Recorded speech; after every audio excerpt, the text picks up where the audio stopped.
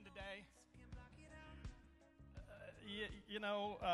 It's really troubling when our associate pastor admits that he has a hard heart. It's troubling. I think we should pray extra hard for him, so that the Lord will just bless him and help his heart grow and stay big. But I am a part of the don't do it till after Thanksgiving crowd. Sorry, folks. Sorry. So, hey, don't hold that against me. How are y'all feeling all right today? You feeling good? Good worship, right? Come on, give that team a hand. I'm sorry I had to bail.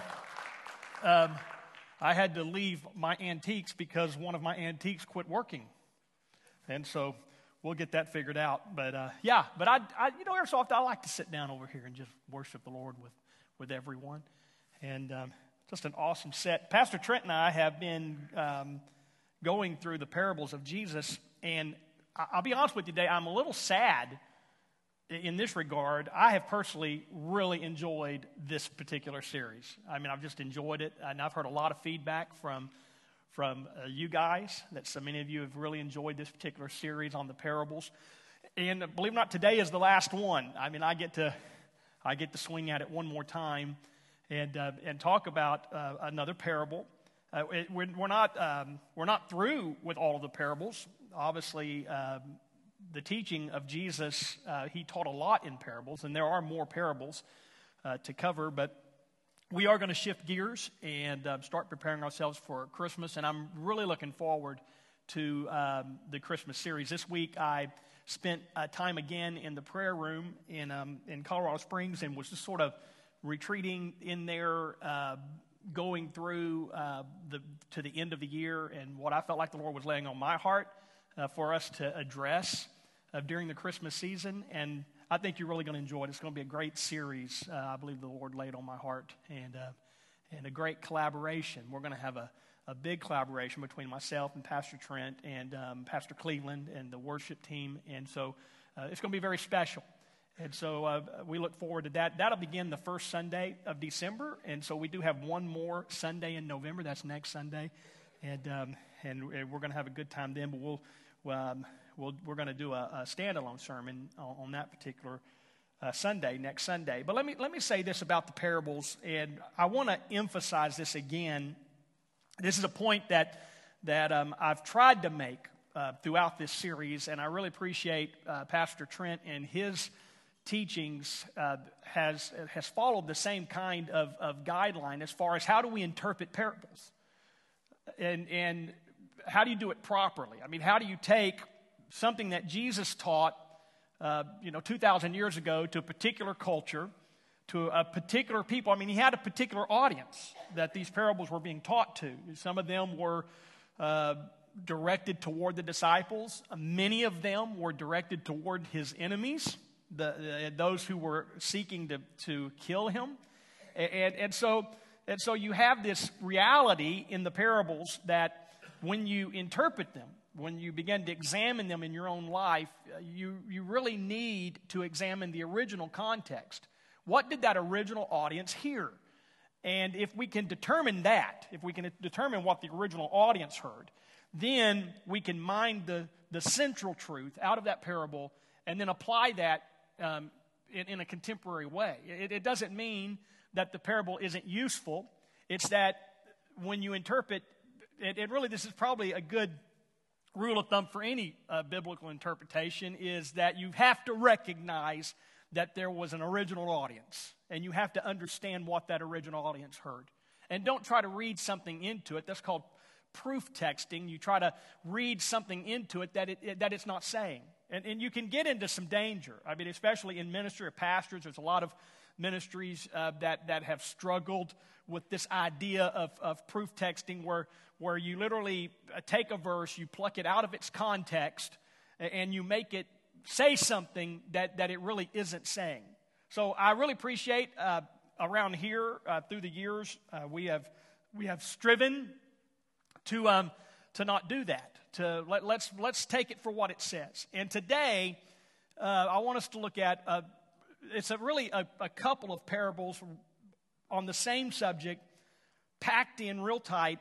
And let's look at this real quick. Matthew 13, verse 31 says, he told them another parable. The kingdom of heaven is like a mustard seed, which a man took and planted in his field. Though it is the smallest of all seeds, yet when it grows, it is the largest of garden plants and becomes a tree, so that the birds come and perch in its branches. He told them still another parable. The kingdom of heaven is like yeast that a woman took and mixed into about 60 pounds of flour until it worked all through the dough. Now, I think that the parable of the mustard seed, and then, of course, backing that up with the parable of the yeast, Jesus is teaching a powerful kingdom truth to the disciples, but a powerful kingdom truth that you and I need to grasp in our own lives. In both of these instances, he compares the kingdom, his kingdom, to very small things that make a big difference. Matter of fact, the mustard seed is a very small seed. I have for years kept this little vial of mustard seed with me. And I don't know if you've ever seen one or not. And I don't think you can probably see this one. But there it is. Mustard seed. A very small seed. Jesus talking about that. Matter of fact, probably the smallest seed in their culture, in their day. And yet from this very small mustard seed, Jesus taught a truth that when it grows into a large plant. Matter of fact, this plant grows to an average of 4 feet, but can grow as much as 10 to 15 feet tall from just that little bitty seed. And Jesus compared his kingdom to that seed. In the same breath, Jesus used yeast, and I'm not a baker. We have some fantastic bakers in the church.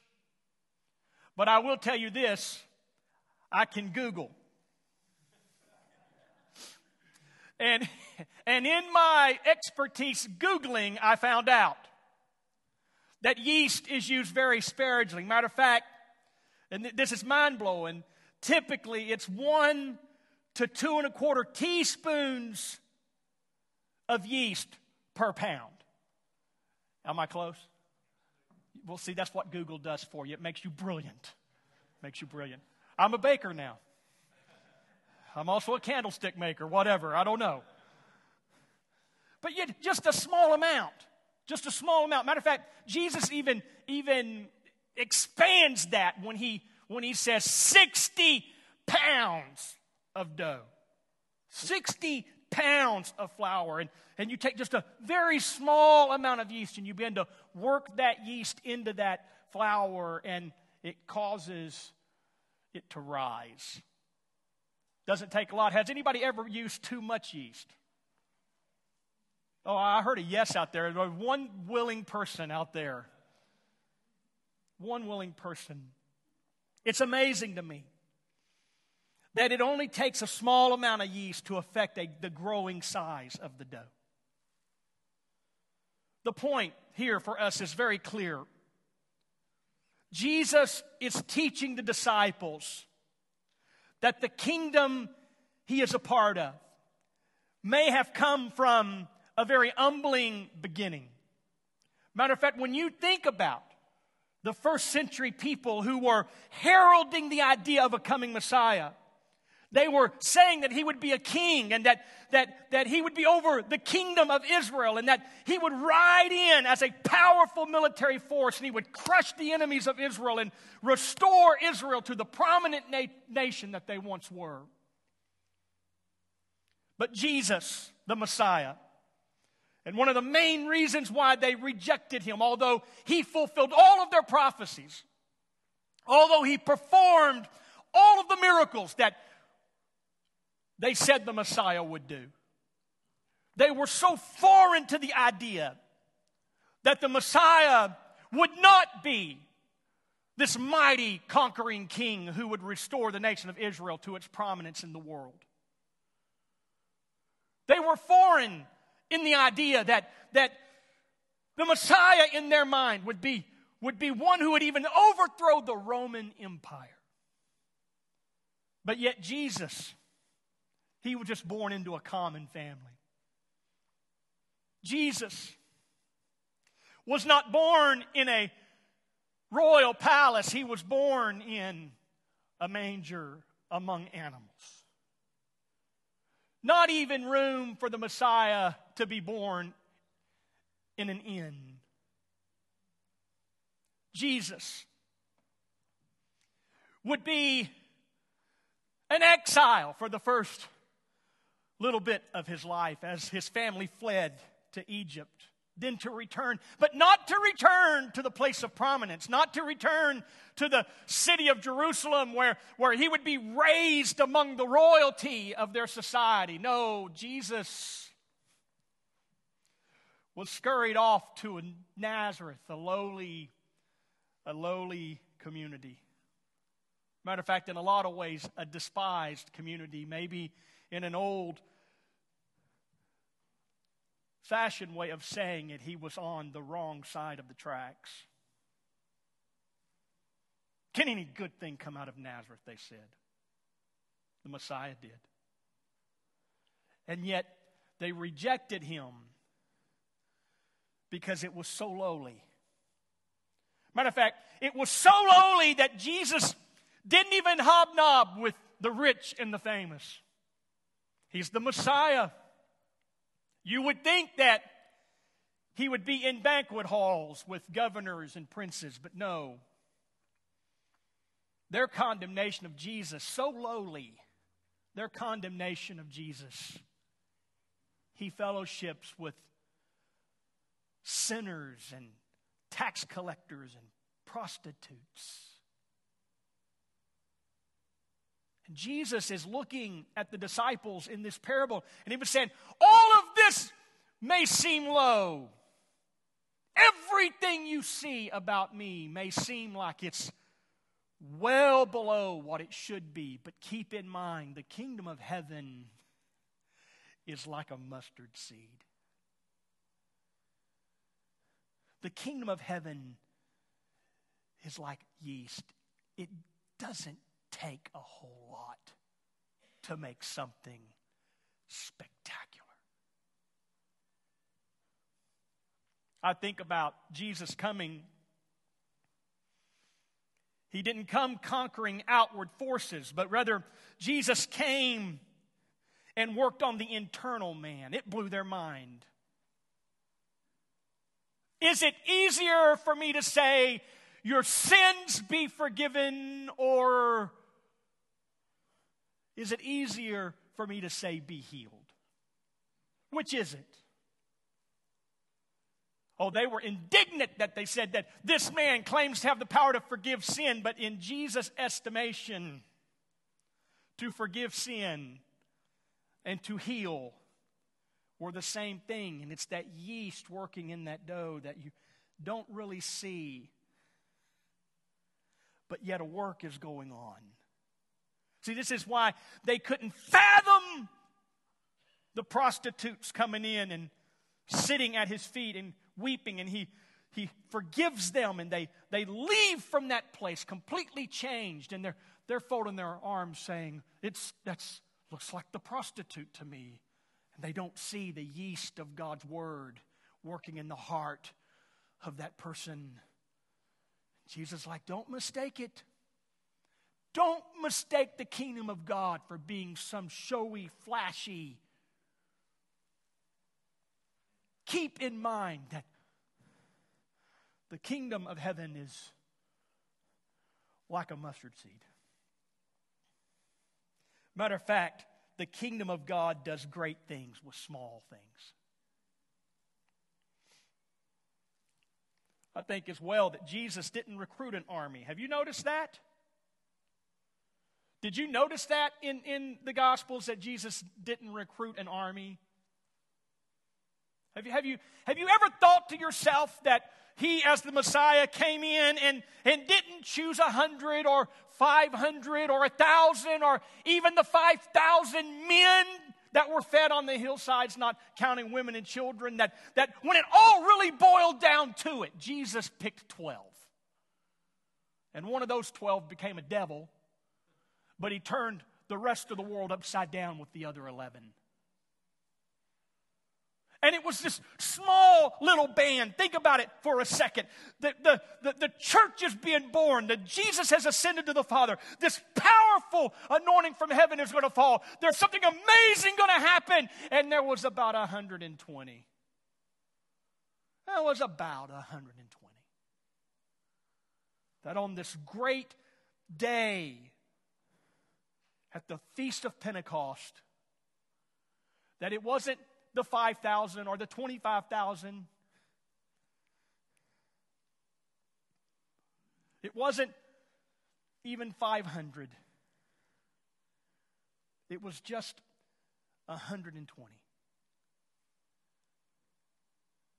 Followed now again by 12 because they had picked someone to take Judas' place. So 12 apostles. About 108 followers.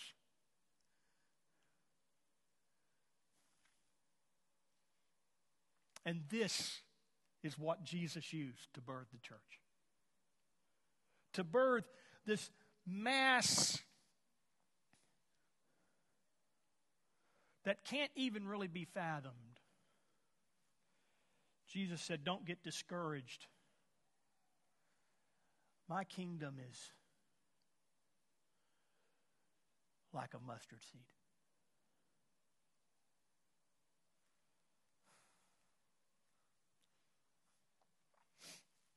First Corinthians 1:27, very interesting. But God chose the foolish things of the world to shame the wise. God chose the weak things of the world to shame the strong.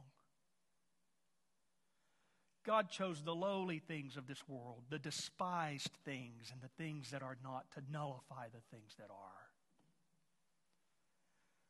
One of the greatest mysteries of the kingdom of God working in us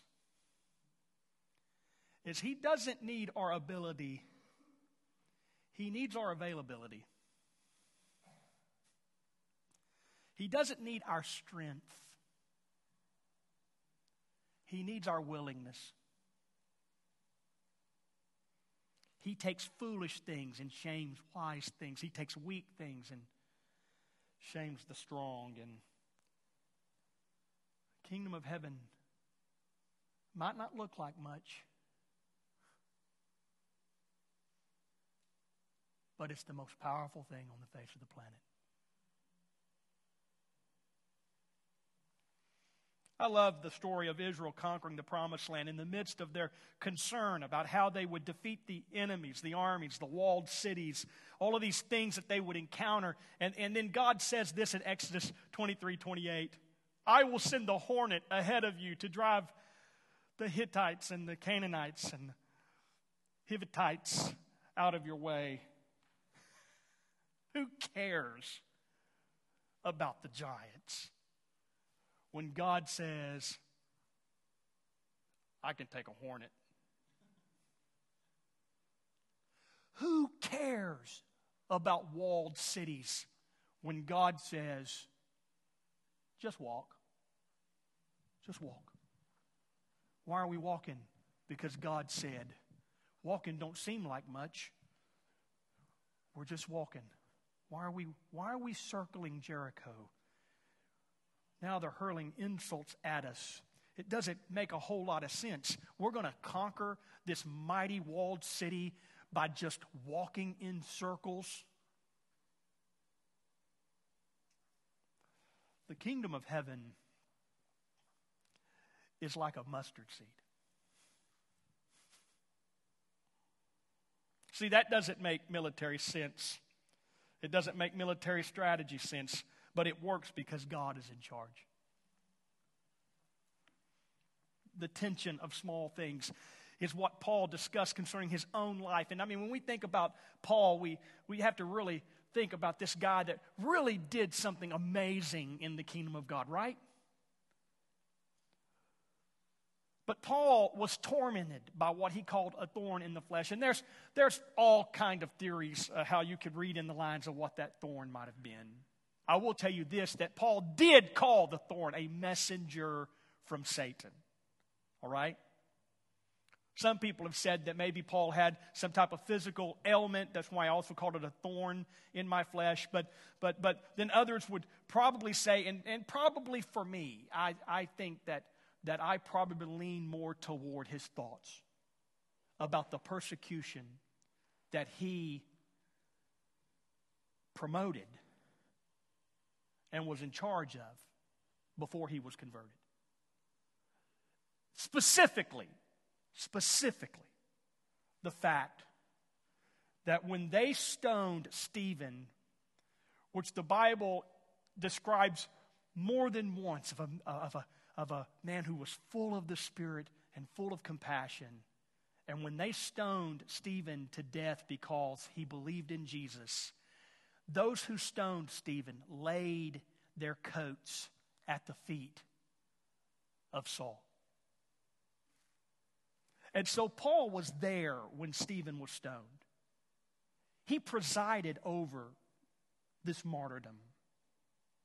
And I can only imagine in my heart that if after his conversion, it would have been very difficult for him to forget what he had done. And he said, I have this abundant revelation. I have this mighty thing taking place in my life. And I prayed for God to remove the thorn. I prayed for God to take away this messenger from Satan in 2 Corinthians 12:9. But he said to me, my grace is sufficient for you, for my power is made perfect in weakness. It doesn't make sense that a 4 to 15 foot tree can grow from just one of these.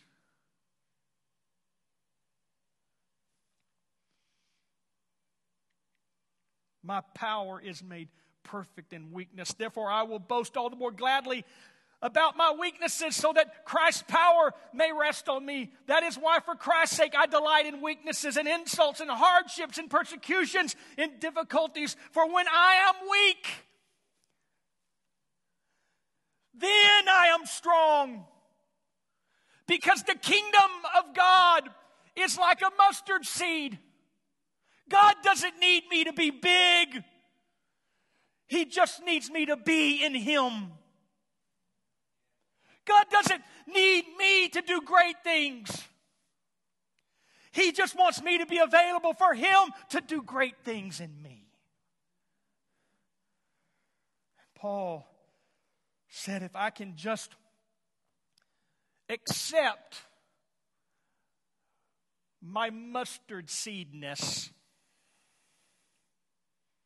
if I can just accept my yeastness, it doesn't take a whole lot of me.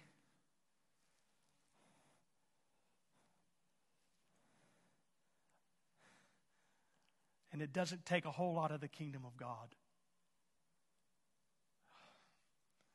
I close today with a statement. See, God has a way of taking and creating, and he takes weak and He creates strong, and it goes against conventional wisdom to think that God creates strength out of our weaknesses.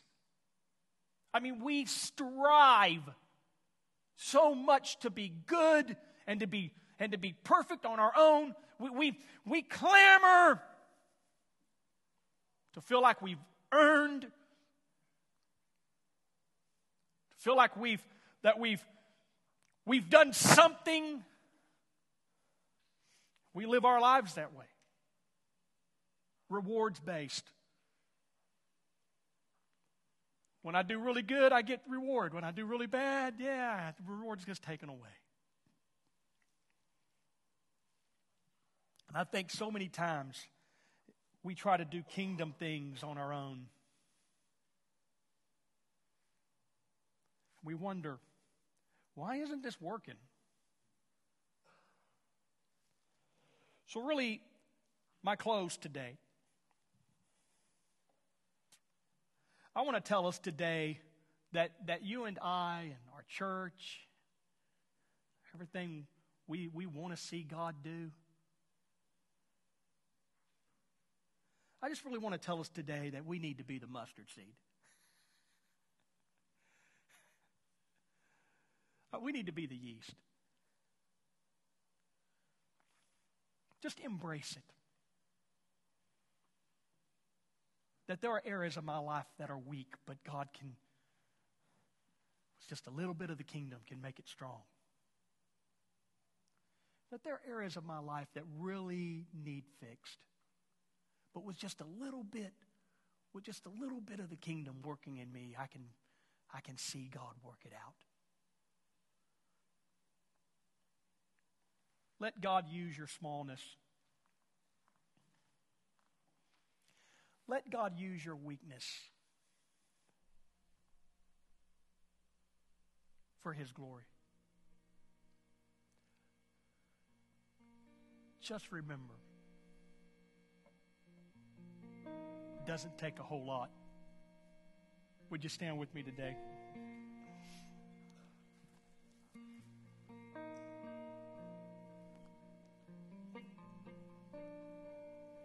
This week, if there's been any pulsating beat in my heart, I started working on this parable on Monday.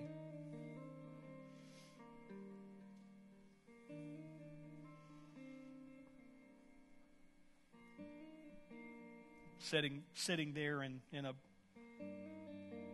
very prayerful environment, I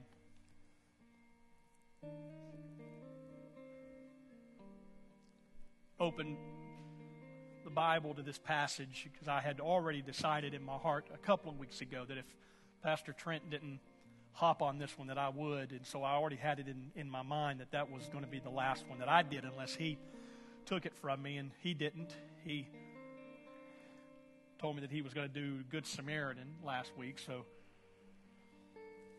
when I got to looking at this thing about the power of small things,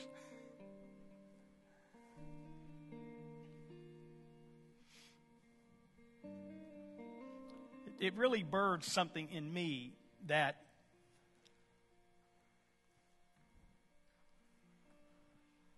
it reminded me of something, and I've told this story, so please bear with me if you know it by heart. But it was a monumental moment in my life. Several years ago, we were invited, and Dave and Karen are going to die. I'm going to tell this story, but we were invited by them. They bought our family tickets to go to a Michael W. Smith, Stephen Curtis Chapman worship event. They didn't call it a concert. They called it a worship event. We had experienced a lot of losses at the church during that time frame. We had some wins. Some of you are so gracious. You've stayed with us through some good times and some not so good times. And we had really been involved in a not so good time frame. I mean, there's nothing. I mean, if a pastor I feel like if a pastor has really got his heart for the church and stuff, that you want your church to grow, and it gets very discouraging when your church goes the other direction. That you take the ebb and the rise and the fall of sometimes it's bigger and sometimes it's smaller, and I have a terrible habit of taking that kind of stuff personally. So I have to admit, I went into that event discouraged, and it just discouraged me even more. Because as we sat in here in this worship environment, all of these people, it was sold out. All of these people were pouring into the arena. And the more people that poured into the arena, the smaller I felt. Like, why isn't my church growing? Why is our church losing people, not gaining people? Why are our seats empty? And they used to be more full. More and more people, more and more people, more and more. It's just like, oh. Weighed so heavy on me that night. I ultimately just sat down. I mean, they stood most of this event, but I sat down. Now, a little story on Dave and Karen is that they just showed up out of the blue. They'd pretty much unchurched for over 20 years. And for whatever reason, they just decided to take a stab at that church on the corner, right? And they literally pulled up and just sat out there for the longest time trying to figure out, do we really want to do this? Do we really want to do this? And they ultimately decided they did. And I think probably now, looking back on it probably, and I think that they would admit this, that some of the hesitation was, if we do this, we're probably going all in. And they have. They're on our pastoral team, and Karen's ordained through destiny with me. And so here we are at this event, and I'm feeling low. I'm feeling low. And I'm sitting. And I say this to God because I talk to God very plain English. I said, God, I don't understand. I don't understand this. I don't understand it. I'm hurt. I don't understand the rejection. I don't understand why other churches are growing. And I mean, I'm just cycling through all of this in this. And I'm telling you, as clear in my spirit as it could possibly be, I heard the voice of God. Not an audible voice. In my spirit, I heard the voice of God. And in that moment, these were the words. Are Dave and Karen enough? And I wanted to push back. I wanted to argue. You know, like, what? And before I could do that, I heard that in my spirit again. Are Dave and Karen enough? And it caused me to sit up and look down the row. And I saw Dave and Karen sitting there, and they both had their hands up and tears running down their face.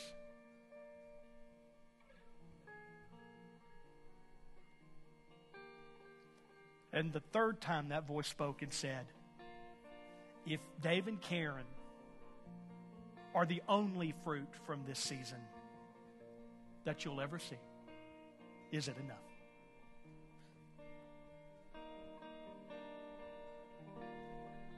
And I started weeping. And I started saying, it's enough. It's enough. There was a shift in my heart that night. You asked them that we stopped in the foyer trying to get out of that concert. And I'm still bawling, crying, trying to tell them what I felt the Lord spoke to me. And that night, I put away the calculator, the people calculator. I put it away. And I just figured, you know what? Whomever God brings, God brings. He's the Lord of the harvest. Whatever shifts that take place, whatever shifts there are, just have to embrace them because He's the Lord of the storm. And I just have to be willing to embrace my mustard seedness. But right now, it might look pretty weak, Paul. Does this resonate with anyone in the room today? That we strive so hard to be something when all God is really asking us to be is just in Him. Just be in me. Just be in me. Don't try to be anything but just in me. And I'll confound the wise with foolish things. And I'll confound the weak or the strong with weak things. And I'll take lowly things. And I'll turn the world upside down. Father, I thank you today for your word. And I ask that by your Spirit and by your power and by your help that you would speak directly to every one of our hearts. I honestly believe that we try to take too much control. That if we would just learn to embrace that it's all in you and that your kingdom is like a mustard seed. It's like yeast. It doesn't take a whole lot of your kingdom to make powerful impacts. But we're in the way. We're in the way. We want to be strong. We want to be wise. When in fact you're asking us today to step down off the pedestal and just let you be you. Today I pray for every person in the sound of my voice that they would make a commitment today to just embrace the fact that the kingdom of heaven's like a mustard seed. It doesn't take a whole lot, but it produces something awesome. And I'm asking you by your Spirit that you would help us, Lord, come to the revelation that Paul came to, that your strength is made perfect in our weakness. And when we are weak, then Christ is strong, and we just need to be in you. We just need to be in you. And I'm asking by the name of Jesus Christ that your work and your word and your power would be real and amazing in our lives as we see the kingdom of God grow from a mustard seed in our hearts, from a little bit of yeast in our spirit. I thank you, Lord, right now for doing this great work. In Jesus' name.